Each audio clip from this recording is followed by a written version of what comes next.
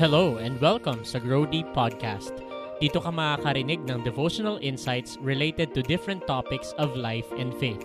Samahan mo ako sa pag-aaral mula sa Bible para lalo tayong lumalim at lumago sa relationship natin kay God. Pwede kang magpadala ng mga katanungan or humingi ng advice tungkol sa faith and life. Pumunta lamang sa anchor.fm/growdeep.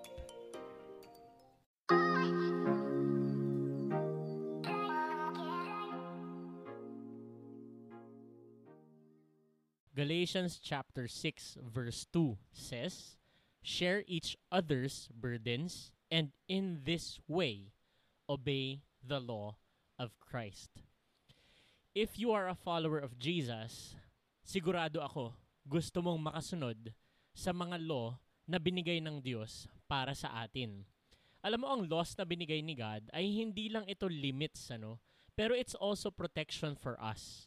Meron kasing mga bagay na kapag ginawa natin, it gets bad consequences. Nagbubunga ito sa mga bagay na hindi nakakabuti para sa atin. And kapag dumarating ang trials sa buhay natin, nagkakaroon tayo ng tinatawag ng verse na ito na burdens. Pero let's expand our understanding of this verse para nang sa ganun, makakasunod tayo ng maayos at malilive out natin itong katuruan ng verse sa Galatians chapter 6 verse 2 na nakaka-please kay God. Unang-una, sabi dito, share each other's burdens.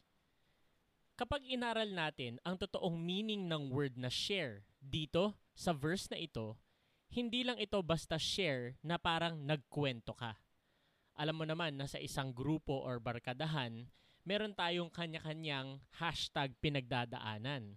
And minsan kapag nag-gather ang barkada habang kumakain o kaya tumatambay, nagkakaroon ng sharing. Ang sharing in Galatians chapter 6 verse 2, pagdating sa burdens ng isa't isa, ay hindi lang kwento or yung simpleng pagsabi lang. Ang isa pang meaning ng word na share dito sa Galatians chapter 6 verse 2 ay carry. So, sa pag-share ng burdens, kasama yung picture na tinutulungan nating magbuhat ng burdens ang isa't isa. At hindi lang yon. Ibig sabihin din ng word na share dito ay endure. When you endure something, the burden of someone na nagbabahagi sa'yo ng kanyang pinagdadaanan, ikaw ay nagtitiis at nagpo-persevere para makalampas doon sa burden na nararanasan niya. So pag may nagkwento sa iyo na barkada mo or kaibigan mo na pinagpe-pray mo na makasama mo rin sa faith, hindi ka lang basta makikinig. Ikaw ay makikisimpatya at i-imaginein mo paano kaya ako makakatulong dahil mahirap yung dinaranas niya ngayon. So that's what it means to share each other's burdens. Pangalawang pag-aralan natin ay yung word na burden. Ito na. So kapag meron tayong grupo or barkada na nagkakwentuhan at nag-share, isipin mo, hindi ka lang basta nakikinig, gusto mong tumulong. Gusto mong tumulong para mawala yung bigat ng pinagdadaanan nila. Dahil ang ibig sabihin ng burden, unang-una, ay something na nangyayari sa kanya at hindi niya control at maaaring nagbibigay ng weight or bigat sa puso niya. Meron sigurong masamang nangyari. Merong isang bagay na nagpapalungkot sa kanya. Or may isang bagay na hindi niya kontrolado na nagbibigay ng frustration sa kanya. Anything that affects this person's heart and causes this person to feel something na sad or heavy is considered a burden. Pero, alam mo ba, na ang ibig sabihin din ng word na burden dito sa Bible in Galatians chapter 6 verse 2 ay yung moral na pagkakamali. Wow! So, hindi lang pala natin dapat binubuhat or ine-endure ang mga pinagdadaanan na situation, pero binubuhat at ine-endure din pala natin dapat ang mga moral failures ng kapatid natin or ng kaibigan natin or ng close friends natin. ibig sabihin nito, kung ano man ang ugali ng kaibigan or kakilala mo na hindi maganda, kasama yon sa bubuhatin mo at titiisin mo para nang sa ganon lumabas yung obedience sa law ni Jesus Christ. Kapag pala ikaw ay bumubuhat sa hindi magandang ugali or moral failure ng kapatid mo kay Kristo or kakilala mo, you obey or fulfill the teaching of Jesus Christ. Hindi lang ito basta pakikinig sa isang sitwasyon na nangyari, tapos sasabihin mo, oo nga, sige, thank you sa pag-share mo, pagpe-pray kita. Hindi lang yun. It's bigger than that. This means, ilagay natin yung sarili natin doon sa sitwasyon ng tao na nagbabahagi sa atin ng pinagdadaanan niya. At hindi lang yun. Kung anuman ang hindi magandang ugali ng ating kaibigan or kapatid kay Kristo, dapat kasama yun sa mga bagay na isi-share natin. Madali kasing sumuko pag nakakita tayo ng isang bagay na negative o kaya naman bagay na ayaw natin tungkol sa isang close friend or kapatid kay Kristo.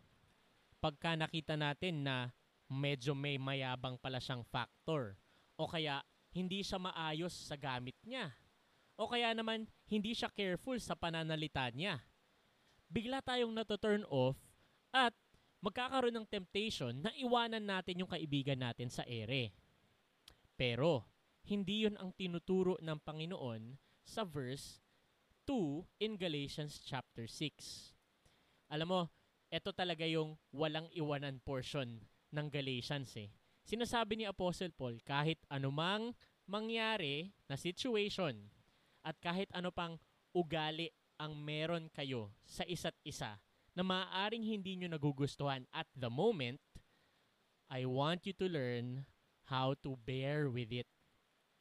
I-endure mo. Tiisin mo at matuto kang magstay kahit na yung kasama mo, kaibigan mo, kapatid mo kay Kristo ay imperfect. Bakit? Unang-una, kasi it fulfills the law of Jesus Christ. Yun ang ibig sabihin ng obey dito.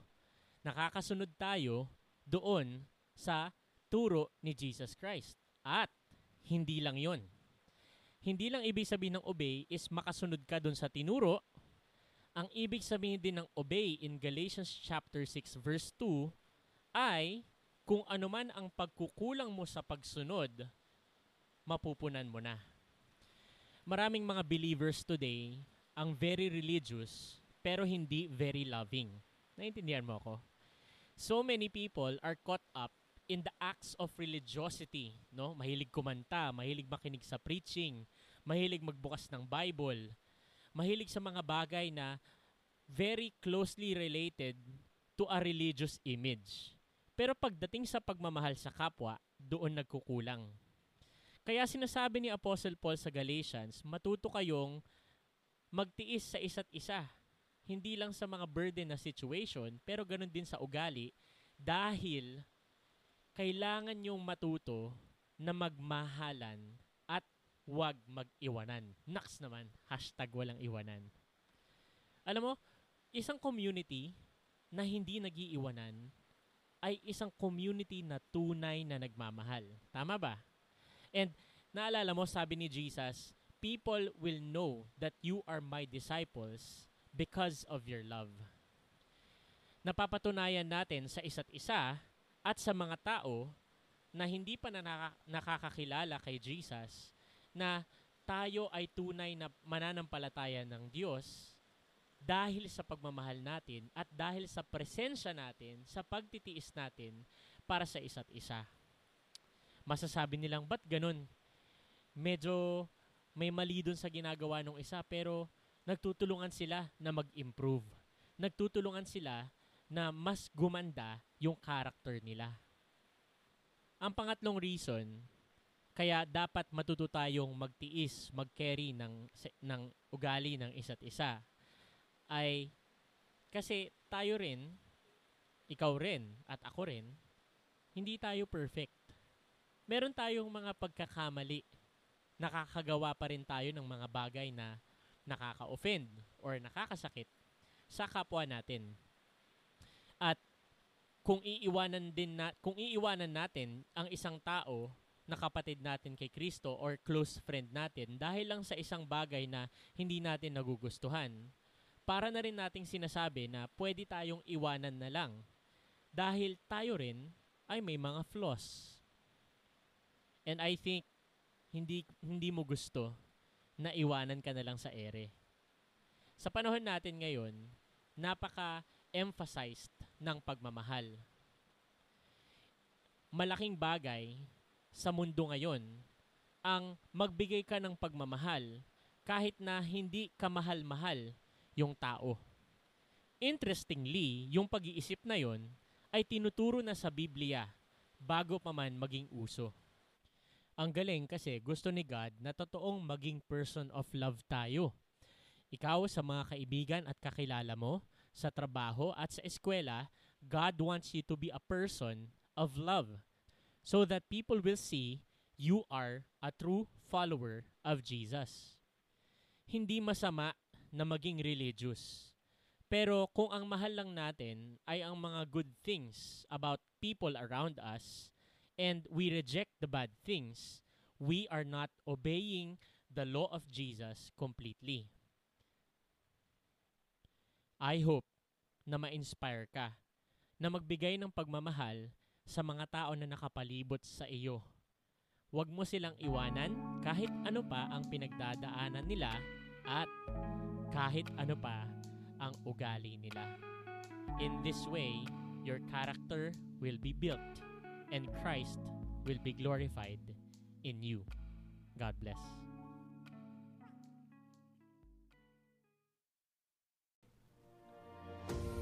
Diyan nagtatapos ang ating podcast episode for the day. Tandaan mo na pwede kang magpadala ng mga katanungan or humingi ng advice tungkol sa faith and life. Pumunta lamang sa anchor.fm/growdeep at mag-send ng voice message. Kung naging pagpapala ang episode na ito sa iyo, i-share mo ito sa iyong mga kaibigan nang sa ganon sila ay lumago at lumalim din sa kanilang pananampalataya.